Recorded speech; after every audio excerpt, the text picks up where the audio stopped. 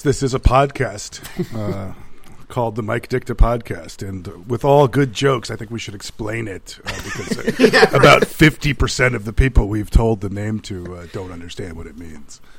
Anyone want to take that one? No. Like I think the explanatory answer for the name of our podcast is that we're all Bears fans. Yep, that's true. Big Bears fans.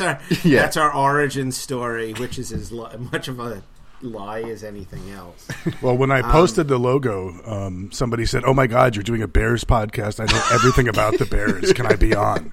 So. Yeah, episode 5. We'll have them on. All right. Yeah. So what we're going to talk about today is it's going to be nothing but discussions of the probate arguments over the Hallis estate. I was going to say, yeah, it's all going to be Chicago Bears themed legal arguments. Right. We're going to go over the lease at Soldier Field. The definition of a catch. No, we're not getting into that. Yeah, we don't have the answers. Listen, there's some things we can't handle.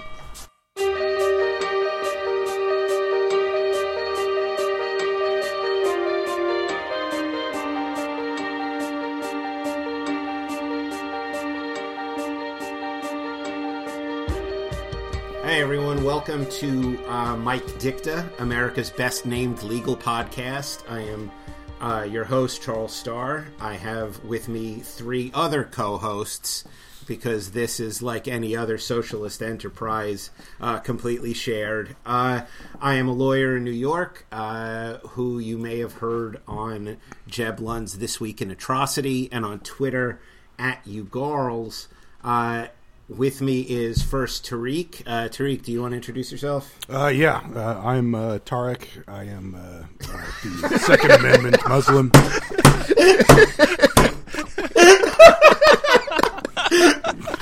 Right off the bat, that probably should have been cleared up before I started introducing you. I'm Tariq. I am very forgiving about people mispronouncing my name, which apparently No. do all the time.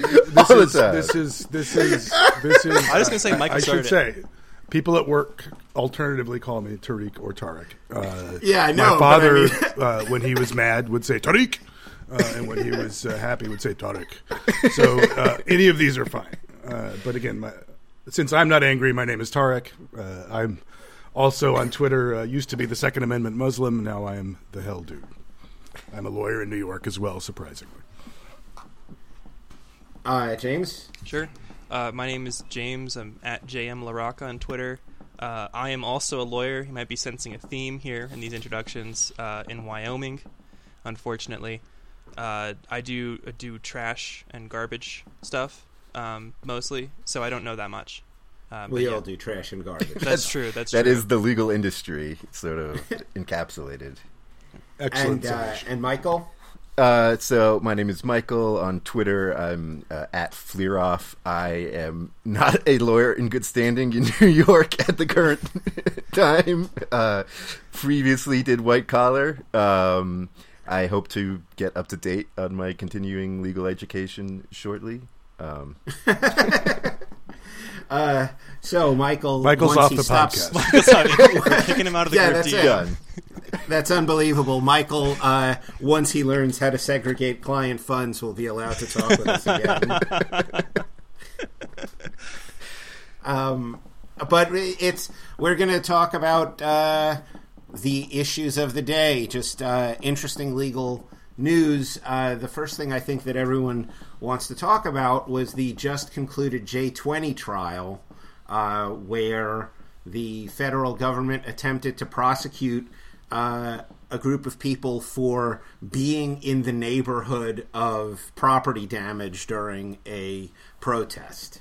And I think to everyone's relief, not only did the judge throw out the most serious charges, the felony charges, but the jury ultimately did not believe that the government had proved any case against any of the defendants because they didn't prove that any of them did any damage. Right. And, you know, I don't want to sound like a fascist stooge here, but I kind of get the argument that with Antifa, or is it Antifa, or it's pronounced Tarek. right, or Tariq, either one. That when everybody dresses up in black and wears masks, that even the peaceful protesters are acting as sort of cover for the non-peaceful ones. It's not something I would buy, but there's a certain logic to it. Yeah, the prosecutor called it a moving getaway car. All 100 of them were a getaway car for everyone who was doing the actual damage, which is an interesting argument. Yeah, it's interesting in a like sort of law school classroom sense. It's not in a I want to deprive someone of their liberty sense, But I mean, it's funny. Like the only time I sort of ever give it credibility in my head is it's sort of what the Klan robes did too, right? It just sort of gave everyone the anonymity to carry on, except I don't think there ever was really the kind of pretense with the Klan that they were there to protest something. Like there wasn't someone who was incidentally attending a cross burning. Right. Like that was on the invitation. It's like, we're going to go burn a cross. But there also didn't seem to be a dispute that there was a genuine protest going on, right? Mm-hmm. Like if you take something like the rally in Skokie, there was a march down the street, and I don't think there was ever any attempt to kind of separate out people from the march from other people. Everyone was just sort of presumed to be in the march, and I guess if any damage happened, any individual would be responsible for it. Right. And, I think it was the Washington Examiner sort of got an interview with one of the jurors who said something along the lines of, none of us believed there's any criminal liability for simply showing up to a protest. And so I think it was clear that they were thinking about it along those lines, that there was a peaceful protest and, there's nothing inherently wrong with attending that regardless of what you're wearing. Yeah, they were trying to get a D.C. jury pool to convict on people who had been to a Trump protest. I don't know how effective that was really going to be, but, Well, it's sort of heartwarming to see that result in a day when we're potentially passing laws that it's okay to run over people for attending a protest. So score one for the system this day. Yeah, though I thought it was interesting after it was over and they got this adverse jury verdict, the government's like, yeah, we're still going forward with the rest of the prosecutions.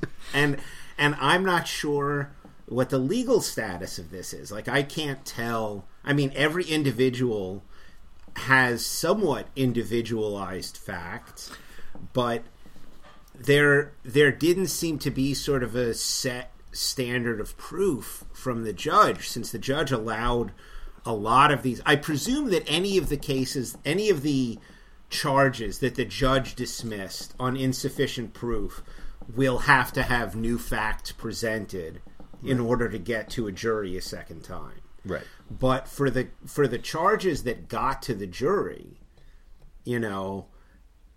I don't think that they're barred just because the jury rendered an adverse verdict, right? Like, it's in the failure of proof is not the same as the on a fact basis as the legal failure of proof on the charges that the judge threw out. Right, and that's the interview with that juror was interesting because he was saying one of the defendants was a journalist who had a video camera, and so they actually had this video record of the journalist who was, I guess, somewhat animated and excited about the protest, and so the prosecutors were arguing that he was sort of egging on the violence to the extent there was any property damage and whatnot.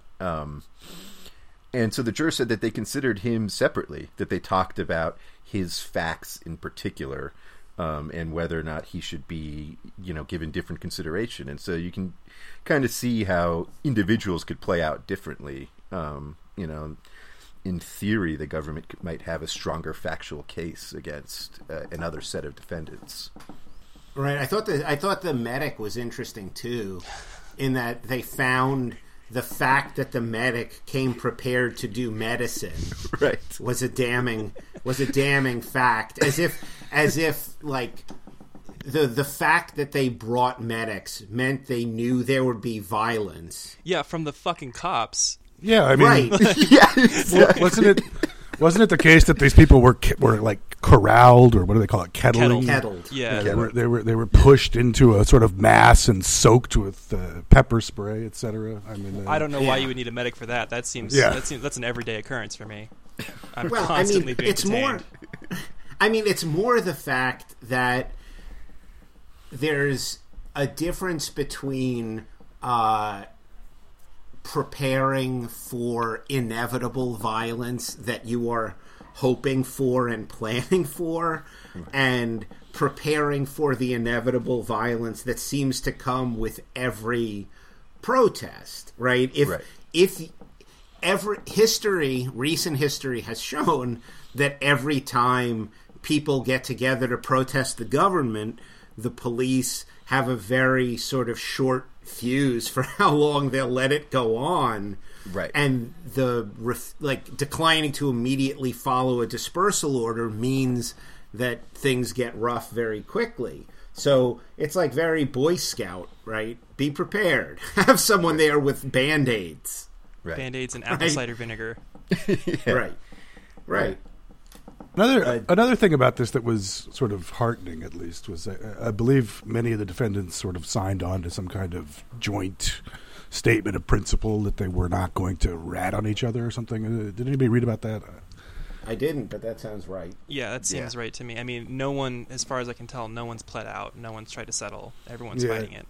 I think that there were like points of unity or something, sort of reinforcing that it was political charges and that we were all going to refuse to cooperate or enter pleas, which sort of takes away a big tool in the tool belt for the prosecution and these things, I think.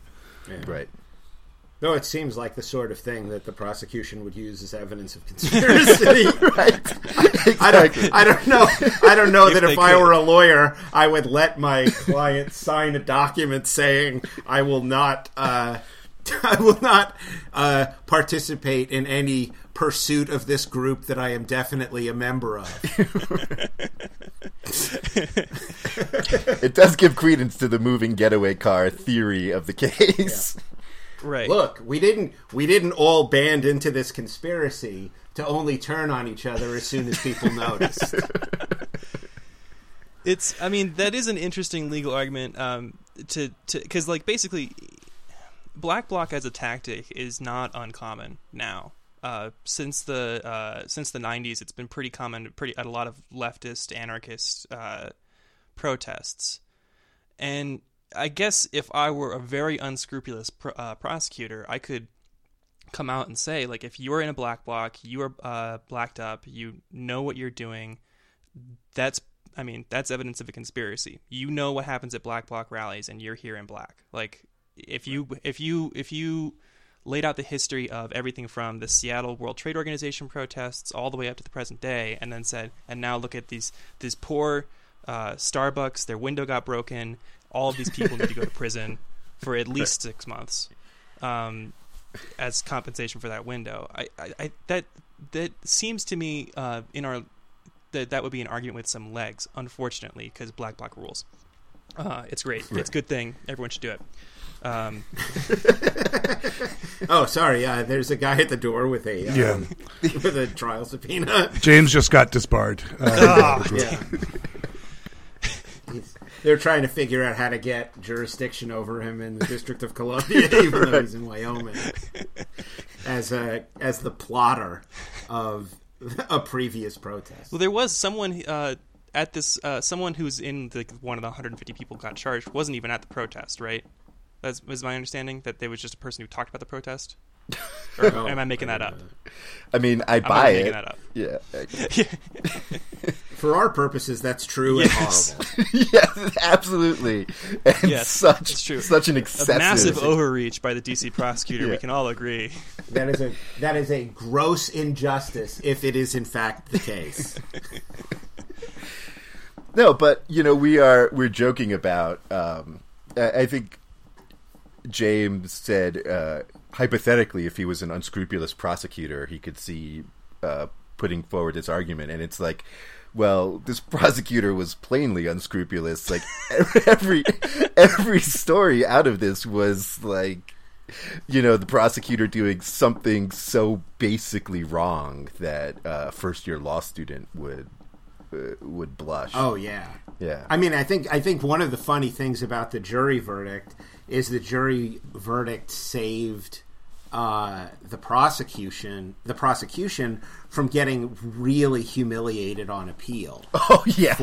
Absolutely. For some really grotesque arguments. I mean, one where the prosecutor said, "Look, reasonable doubt is a lot of words."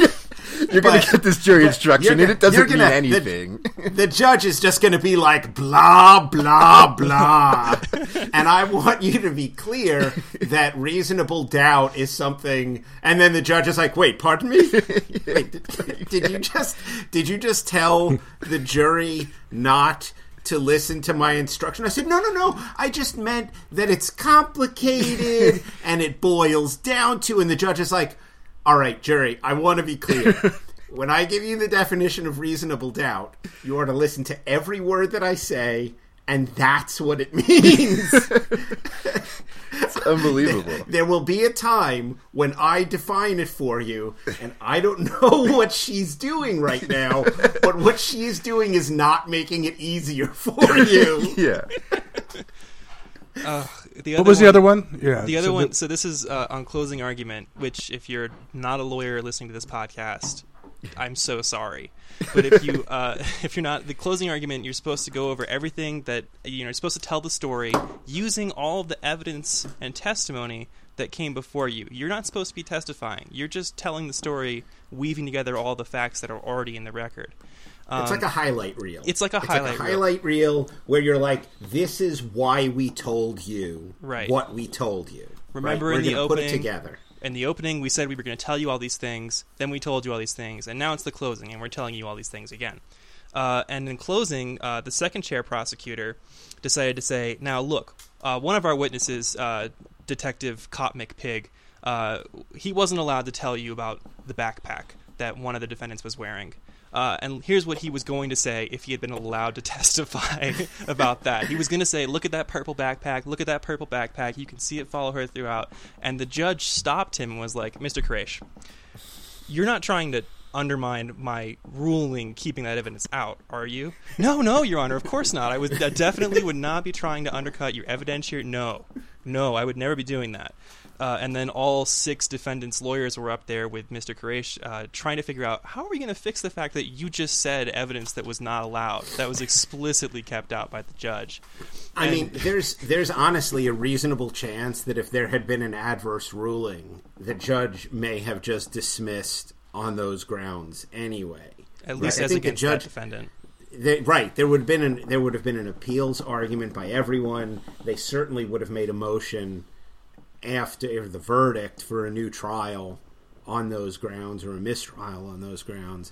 But again, the prosecutor just got saved by having such a bad case that their in-trial unethical acts never ended up having to be tested by an appeals court.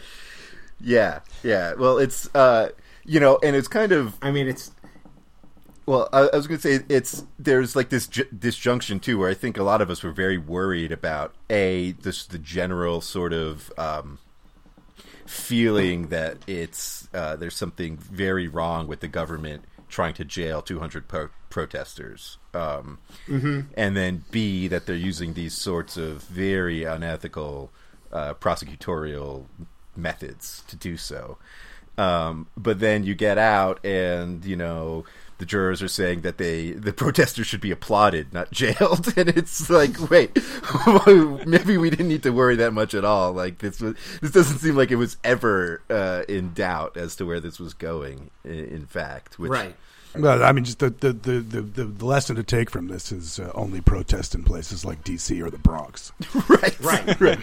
I mean, that's what I was about to say, that the government's next move is that they're going to make a motion for a change of venue. Right.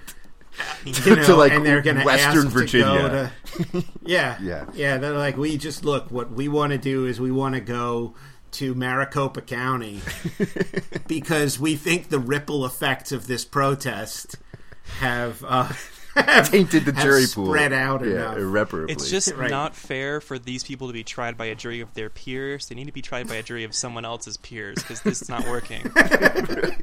But I just want to say that, I mean, obviously you got to talk about the collateral consequences of being charged. Even though they got off, a lot of people's lives were ruined by having to come to D.C. every couple of months for this. So I mean, and I don't know how much of it was pro bono, because this could have, I think at least some of it was, but it would have been incredibly expensive. This is a really long process. Yep. All 6 defendants had their own attorney, which I guess is nice, but hopefully that was all pro bono or else. Right. Yeah, and that's that's on your record. You have to say you've been indicted and charged and all that. That's what's this 6-month gap in your employment? Oh, I was on trial in a different state. Right. For what? What were you on trial for? Oh, I was on trial for providing medical attention to someone who apparently didn't deserve it. Had a camera in the wrong place. Position. Guys, they're getting their Soros checks, so they're right. You're right. They're very comfortable. Right. I mean, it's true. They're all millionaires, which makes it funny.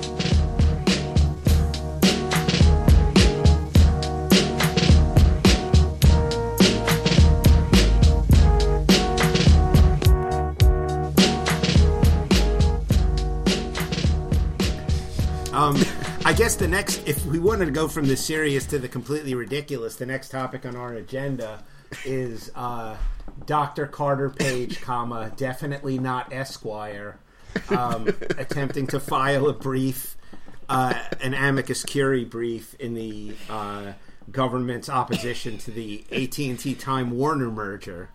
And I don't know how many of you actually got to read the brief. I read. But it was sort of a master class in not understanding anything. Okay, so step 1, because I don't know anything, is who is Carter Page? Carter Page is one of the Trump campaign's foreign policy advisors. Right. Though I'm unclear what his foreign policy credentials are.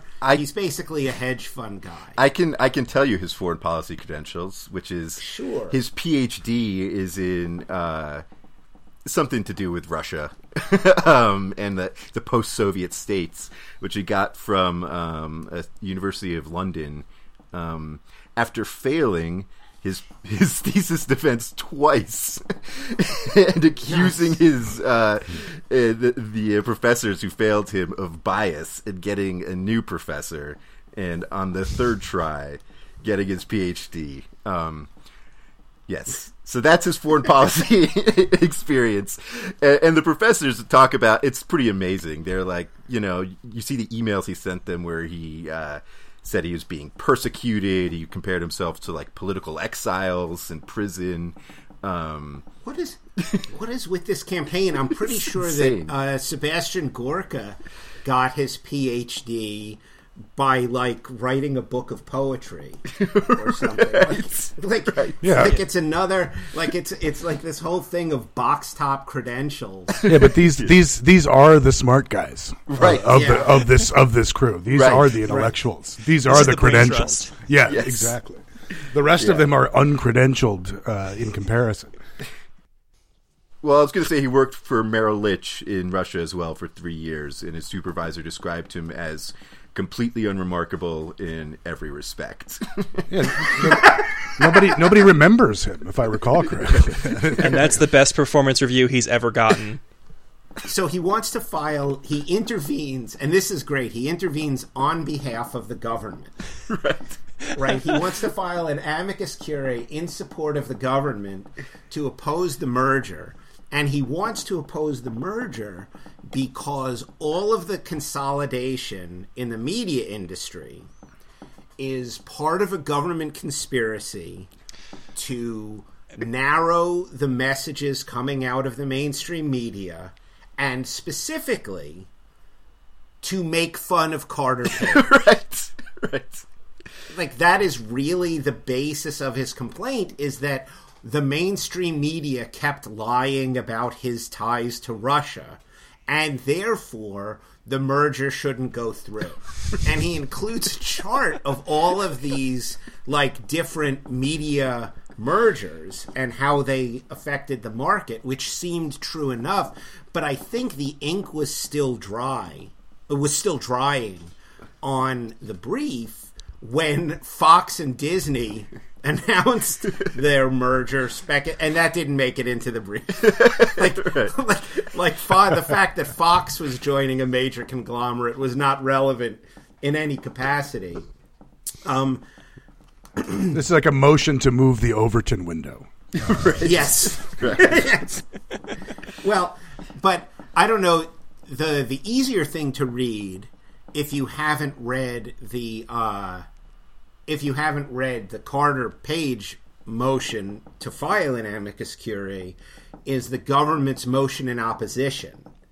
Which, of course, they would file because they're part of the conspiracy to encourage the conglomeration. Right. This is the deep state fighting back against Carter Page. But that's exactly right. The government's motion in opposition could literally fit on a postcard. Ooh. Because they filed something which said, usually the government takes the position that they will not oppose amicus curiae because why not just let everyone have their say? But in this case, we don't think he has anything to say. Sign the government. That's the whole thing. Right? We don't think this will be helpful. And then the judge is like, yeah, it's not helpful. Man. And denied the motion to submit an amicus curiae brief. These poor guys, all these hangers-on of the Trump administration were like on TV defending him, hoping to get a job in the administration, and it just got cucked, just wiped out a month in the administration. They're just like, no, we don't need you. Carter Page, you're out. Corey Lewandowski, a month before the election, we're not talking to you anymore. Manafort gone. Manafort gone. Yeah, I mean, I'm not sure it's as cucked as all like people pretend it is. Just because they're all loyalists, like they're all still doing the same thing. I just think they're like, look, you're not useful to us, ruining the Department of Energy. We've got Rick Perry to do that. Why don't you just go and rant on cable television, which is the only way that Trump will speak to you anyway. I love this. This is really, for me, a whole summation of Carter Page. Is his second sentence on his Wikipedia page. The founder and managing partner of Global Energy Capital, a one-man investment fund and consulting firm specializing in the Russian and Central Asian oil and gas business. He will invest your money and he'll consult for your business. It's a one-man operation. Well, now he can add one-man law firm to one-man law firm. Litigation boutique. Wait, yeah. which one of you? Somebody pointed out that he signed the cover of this thing, but that was me. Electronically signed the signature block. Is that right? The signature block has a slash sign on it where it just says /S and his name typed out. Which is something that people do when they're filing electronically all the time. It's like not unusual for the non-lawyers here. Again, very sorry. But but on the front page, it's actually physically signed. And to me, that's just a mystery because it means that he scanned it before filing. And if you were going to print it out and scan it, sign on the fucking signature block, you lunatic. Like, that's where your name is. He's covering his bases. He's like, I don't know if I have to do ink or electronic. I'm just going to do both in different parts, and that's got to work. Disruptive. One of those two. It's disruptive. It's like writing a letter on the outside of the envelope and then not putting a piece of paper inside it before you mail. Yeah, he also, I mean, this is the other funny thing I thought in the introduction to his brief before he just started complaining about media mergers is that he says that, he's a frequent guest on cable television shows where he tries to make similar arguments to the ones he's making in the amicus brief, but, quote, they are generally not receptive. Right. And this is so it's like a motion to stop being owned. Right. This is a theme in his life, right? It goes back to the PhD where he thought it was anti-Russian and anti-American bias that was preventing him from getting his PhD, to these letters he was sending to the DOJ earlier this year saying, the Clinton regime may be among the most extreme examples of human rights violations observed during any U.S. election in U.S. history since Dr. Martin Luther King Jr.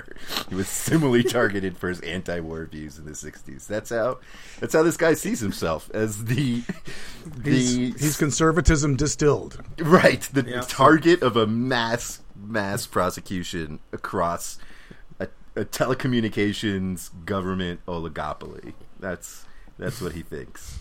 Yeah. Your Honor, I think the conclusion of this trial should be the mandatory carry of the Carter Page Network,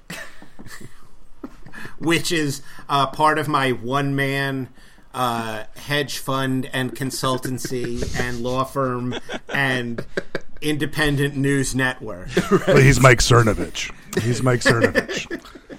I just love this name, Global Energy Capital. Oh, that's such a good name. So somebody at the Daily Beast, I think, or maybe it was Salon, scored an interview with him and went to the office. And it was like, a co-workspace that he rents by the hour. It's like a windowless office. It's just like a desk and like a whiteboard on wheels, and like that's it. That's Global Energy Solutions, care of mailboxes, etc.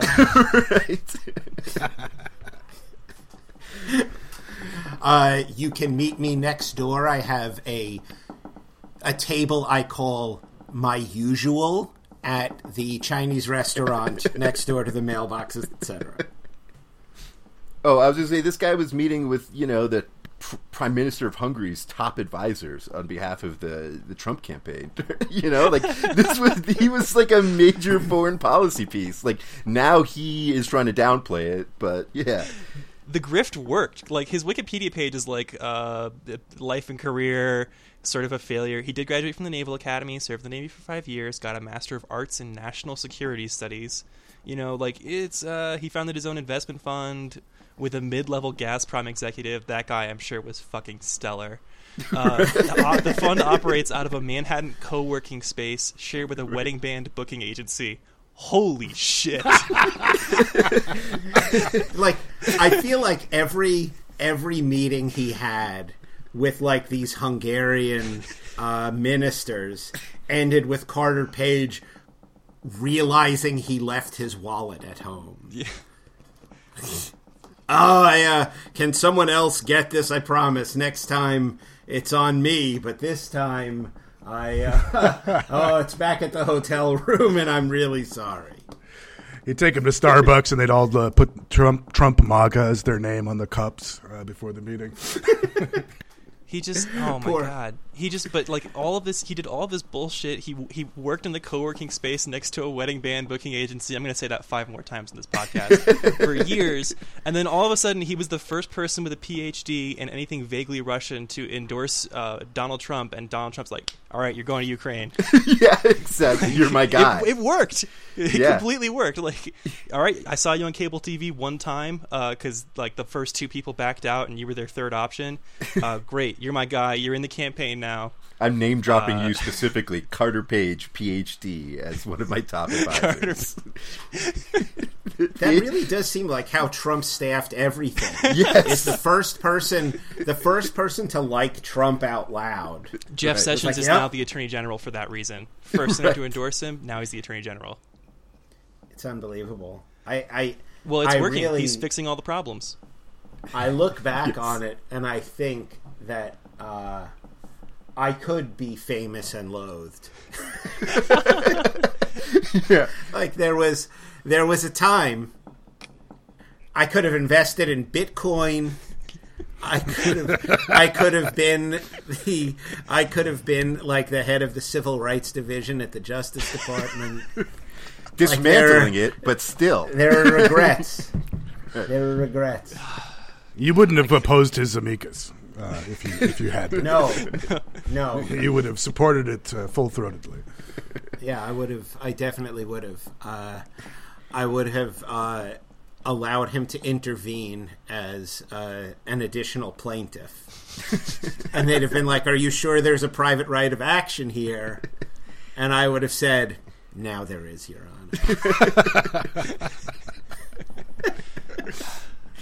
Man, I could have been the Region 8 EPA attorney. Oh, what a gig that would be.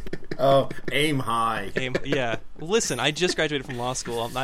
Carter Page has been a PhD for 15 years, Look, and he got drummed out in 2 You months. you could have been a judge. Yeah, I was going to say, wait 2 years and you are judicial material. Well, wait, hold on.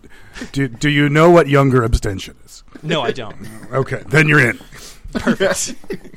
That, by the way, I thought was a little like when they asked the questions, like the younger abstention and the Pullman abstention. I admit that I had a general idea of what they were, but I don't really. It's been a long time since I took the bar. Like, I don't remember all of those things, and they honestly don't come up a ton, right?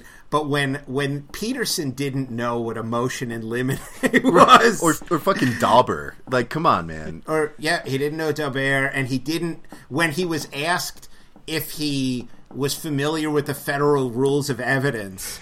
And he's like, well, I haven't read it in some time. As if it's like Infinite Jest or something. Like you just sort of curl up on the beach with the FRE and go cover to cover. Oh, I can't believe it ended this way. I really thought it would end on hearsay, but that's just in the middle.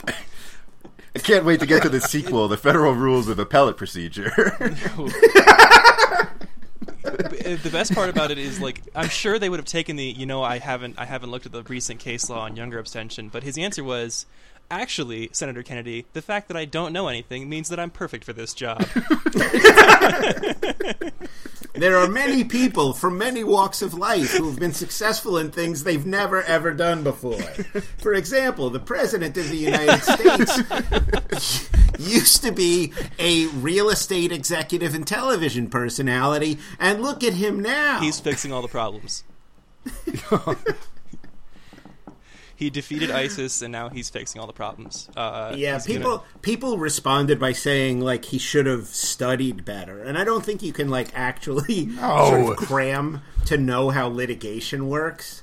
But you can take, like, a day to figure out how testifying works. Well, I mean, you've got a law degree, for God's sake. Just bullshit your way through it. Abstention, of course. That's where you abstain. And, I mean, he didn't even try. He just folded up like a bag. I believe younger abstention is generally known as age before beauty, Your Honor. It's not too bad, see? Yeah, that's... But I really do think, like, with those things, he could have gotten away with it. But the thing is, he didn't know anything. The difference between Pullman abstention and motion in limine, and so he didn't know which were the softballs he should have known and which were the more tricky ones. He could have been like, well, Your Honor, my area of practice is exclusively federal, and so there isn't much intersection with state law, right? And so I don't know how much intersection. I don't know much about the federal state, abstention doctrines. That's an acceptable answer from a guy whose whole career has been in election law. But if he instead is like unfrozen caveman lawyer, I don't know with the defendant in the and the plaintiff. These are all very new terms to me, but I know that with the assistance of clerks, I'll know who's sitting where. He kept saying that he had a supervisory experience for attorneys, and as someone in admin law, sort of, But what he's saying is that he's the client of lawyers. He's saying that he has lawyers who advise him on the law when he makes decisions. Right. And so that's why he knows about the law, because he has lawyers that work for him. That's not really... That does not... My client probably could not be a federal judge. He's a smart guy and I like him, but, like, he doesn't know what I know. Right. Yeah. No, I mean, I think he came to be I will say he probably is a reasonable expert in election law. Like he was an associate at doing election law for a bunch of years, and then he was the lawyer for his client for a long time. Mm-hmm. He was the lawyer doing election law for various Republican congressional committees. So he was on the right side of a very narrow issue. But like the district court job, you're handling like diversity slip and fall cases, and he just doesn't know anything that isn't specifically election law, and would have been an abysmal judge for anyone who had to practice in front of him. It was a D.C. district, right? I mean, he would have been trying the J20 defendants. Right. No, that's exactly right. He would have slept through all those sidebars. Oh, yeah, go ahead. You're right. This reasonable doubt stuff, I don't get it. And like, an appellate judge can rely pretty heavily on clerks if need be, but a district judge, they need to make rulings in the moment. You can't do everything by written opinion. Like if somebody objects, you can't be like, well, let's take a 15-minute break. Counsel, this is all very interesting. Counsel, this is all very interesting, but can you tell me if their voter registration was up to date? Because I want to get this back into my wheelhouse. Yeah.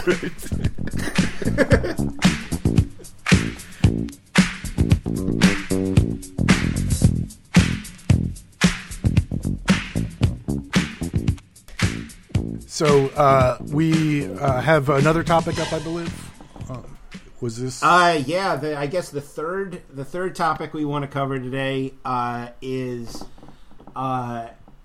everyone saw the amazing Wayne Koch video of him making it work with obscene and grotesque T-shirts for novelty bowling teams. Oh my God, you're right. That's the perfect application for those shirts. And so he first burst into the news. Everyone found this kind of crazy shirt company video because he is suing his ex-fiancée for the return of his engagement ring. Actually, I shouldn't call it his engagement ring, as that is the matter under dispute. Right. An engagement ring. An engagement ring given by him to her on conditions to be established in a court of law. But the engagement ended, and she is keeping the ring, which is like some grotesque number of carats, and is the kind of thing that a billionaire who looks like a grown-up Pugsley would give to someone who looks like a normal human woman. Well, I saw something on Twitter that said, he looked like the redheaded kid from The Far Side, the old Gary Larson cartoon. It's so perfect. It's absolutely true. Did you see the... He's pushing on the pole sign. The Vic Berger video comparing him to the evil guy in Pee-wee's Big Adventure. Francis was his name. Francis. Yep. Yeah. All right. So how do we generally feel about engagement rings? Gift, conditional gift? Well, because I always think it's crazy that you could ask for the engagement ring back. Yeah. Like it seems to me like, here is this thing and I have a question. And then, if you say yes, you get to keep the ring, but that kind of ends the transactional part of it. Right. Well, from my perspective, it should depend on how repulsive the giver is. So in this case, having to have put up with some, measure of his company for some measure of time, I think the ring is minimally the compensation she deserves.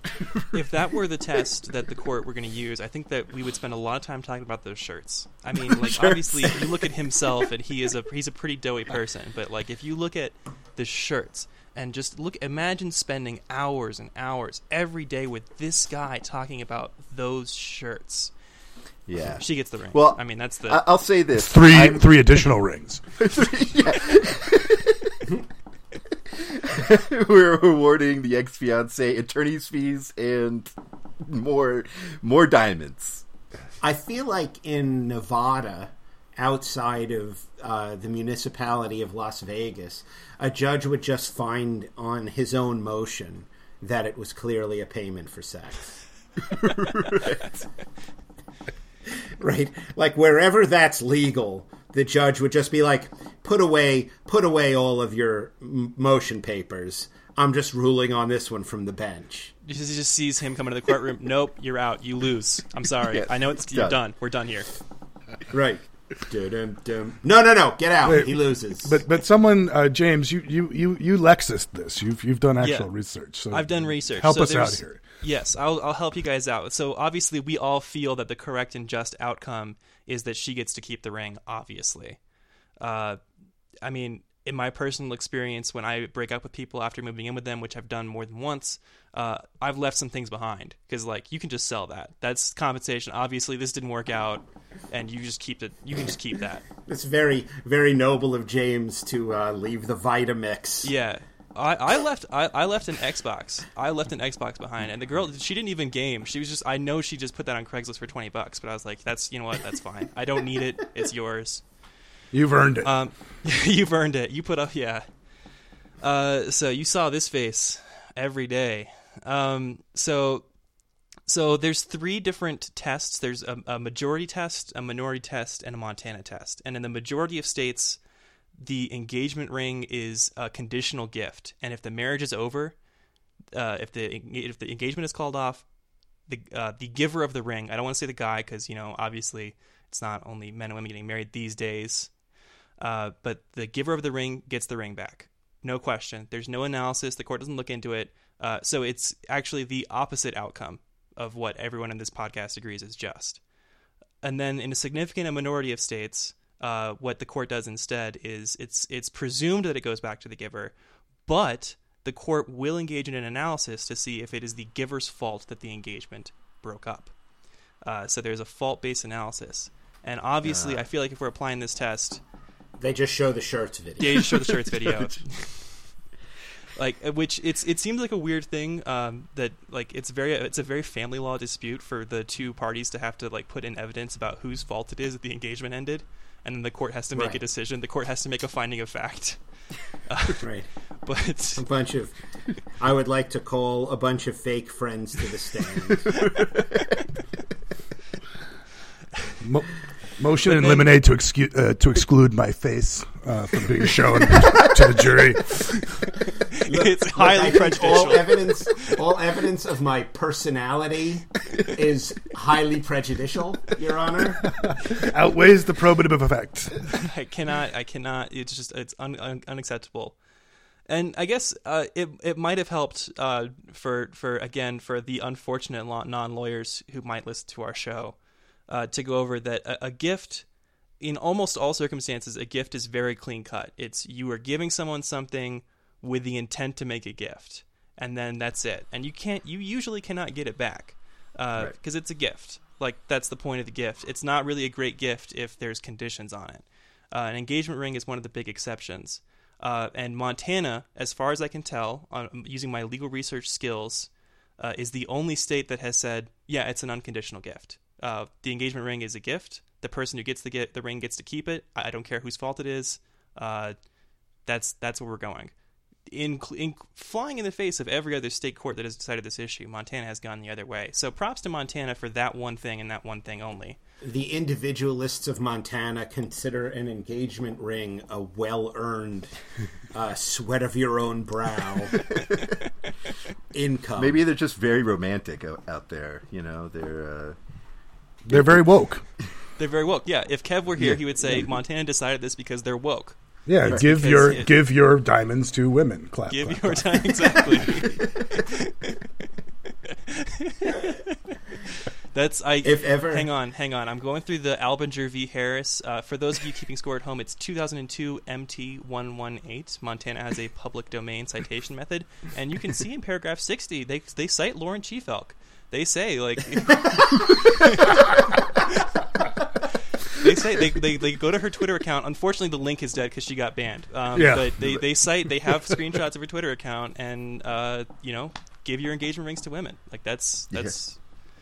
I think it's very impressive that they actually gave credit to Lauren Chiefalk instead of the man who stole her idea. Right. Tarek, you mean? Yes. Or however you say it.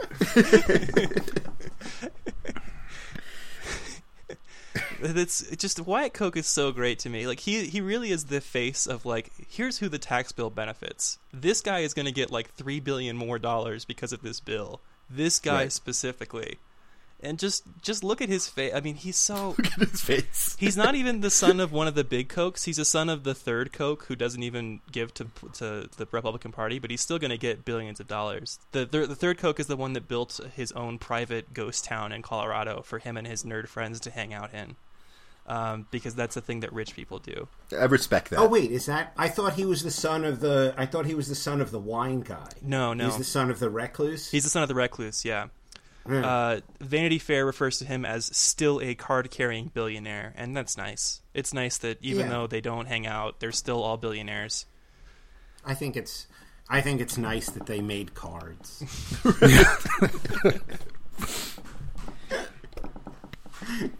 It's just a solid platinum piece of it's just the size of a wallet size photo, and it just says, "Yes, I am a billionaire," and it's to show ladies at the bar. Yeah, I need one of those. I love this guy. The videos of him like looking at all of it, it's so good. It's so good. This country whips. It's amazing. Oh man, the limited research that I've done suggests that Florida is a straight up conditional gift state. So, given that they did not actually get married, it does not look good for her. She probably is going to have to return the ring. Yeah, which is a real tragic outcome to this story. I know. I hate to end on a downer. Jesus Christ. Yeah, I know. And I bet this is a boon for his business. There are a lot of people who did not know he about. Must have, this whole controversy, he must have sold 6-7 shirts. Yes, the sales are up 3,000%. Yes, sales have never been better. There's people in like the middle of the holler in Missouri that are like, I'm buying the Wyatt Coke shirts because the libs hate it. Right. I'm walking down the street and they're screaming at me. They're like, why are there fuzzy handcuffs on your shirt? It's amazing. No, that's great. It comes in sizes from XL to 6XL. He really, I can't, like, this guy is a billionaire. He's going to be an even billionaire after his nerd dad dies. And he's fighting about $250,000 ring. Like, that's like if I saw $1 on the ground and, like, sued a homeless guy for picking it up. Like, I can't, like, just let her keep the ring, man. How do you think he got to be a billionaire? All right? That's true. Exactly. Being smart about money in this way. It's exactly why he's him and you're you. You're right. You know he bought that ring with a coupon too. They're like really savvy. It's Groupon, but it's specifically for frivolous, wealthy purposes. Right. He has 6 engagement rings. He bought 6 engagement rings. He's going to correctly anticipating that not his first nor second attempt. We're going to get him all the way to marriage. He's going to need some backups. I think one of the really kind of funny things is when you see the photo of the two of them together. Oh yeah. Like, I end up being vaguely sympathetic because I do have a really hard time finding a reason that she was ever with him that doesn't boil down to so she can walk away with an expensive engagement. Right. I mean, it's like he's not good looking. No. Right? You're like, okay, well, maybe if he was good looking but not interesting. No. And then you see the video and you're like, he's also not interesting. Right? There was no interesting conversation going on there. I mean, look, I'm an unattractive but kind of interesting guy. And so I can see how someone could be like, "Oh yeah, unattractive is tolerable." Right? I mean, I have 11 years of someone finding unattractive tolerable. Congratulations. But he's neither of those things. But he is a billionaire. Right. But he's got a shitload of money. And so look, I'm not Columbo, but I figured out what she saw in him. Right. Which is fine. That's fine. I don't care. Get your money. Who cares? No, I'm and very right, much. right. I as much as I was mocking Lauren Chiefalk 5 minutes ago, I'm very much on her side with this. Get your money. I don't care. Who cares? yeah, it feels very transactional, and so it feels like she should get her end of the transaction at the end of it, right? Like she gave him, something pretty to have on his arm and companionship. Yeah, but this is the result of the scales finally falling from Wyatt Koch's eyes, where he's like, "Oh my God, she didn't love me for me," and so he's lashing out. Right. He's lashing out because all of those times she said, "I love you," while looking at a bank statement, he thought she meant him. Oh God. So Page 6 apparently got the court documents, but they did not link to the court documents or put them online. I was going to read from them if they existed, but they do not. That's very unfortunate. That's disappointing. Yeah. I know. Apparently, the quotes they have is that he demanded the return of the ring on multiple occasions and says that she received the ring as a conditional gift and refuses to return it despite proper demand and the condition not being fulfilled. Which, the condition not being fulfilled is a very passive way of saying, she stopped fucking me. Like, give me the ring back. Yeah. Like, it's honestly, like, the condition not being fulfilled is like, that's an ominous phrase to me. Yeah, she passed out in a pool of sweat when I started asking her to decide to arrange the guests at tables. As soon as we set a date, she was like, it's real for me now. I gotta go. Too real. She ran screaming from the flower shop. I'm curious, though, if she had said, like, oh, hey, let's get eloped, and they went and just ran off to, like, Mexico or Vegas or something, got married, and then, like, a month later, she divorced him, she gets to keep the ring, right? Because the condition was fulfilled. The condition is we get married, right? No, I think that's right. Yeah. I think once they get married, you can't. It's done. But then I don't know. There's probably case law on annulment. I think that Yeah. the Florida case that I picked up was about who gets the engagement ring after a divorce, which is, of course, Right. which leads me to believe that it was a very fresh. Right. Like, was the condition really met, or was it like kind of bullshit met? Yeah. Yeah, and the trial court tried to split the difference by just forcing a sale of the ring and giving them both half, and the appeals court said, no, he gets the ring, sorry. Oh, wait, he got the ring after a divorce. I think Wow. so. Let's see. No, they remanded it to a finding of fact on that. So, yeah, I mean, it's they called this solution of selling the ring and giving it half and half Solomon-esque, which I suppose is true if you think. I mean, literally. Well, yes. literally, yes, except that a ring. Oh, I guess no. Solomon-esque would be chopping it in half. Right. Yes, but also, again, the story of Solomon, it's a human child, not an expensive ring, and I feel like there's a distinction there. Yeah, I mean, children are worth nothing. Yeah, exactly.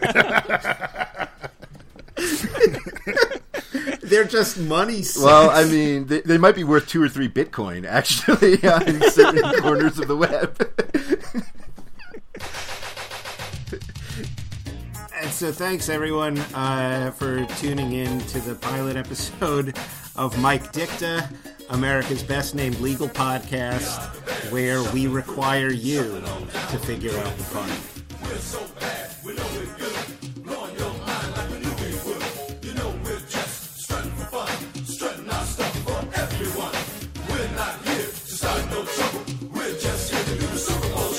They call me Sweetness, and I like to dance. Running the ball is like Mickey Moore Mance. We had the goal since training camp to give Chicago a Super Bowl champ. And we're not doing this because we're greedy. The Bears are doing it to feed the needy. We didn't come here to look for trouble. We just come here to do the Super Bowl shot. This is Speedy Willie, and I'm world class. I like running, but I love to get the pass. I practice all day and dance all night.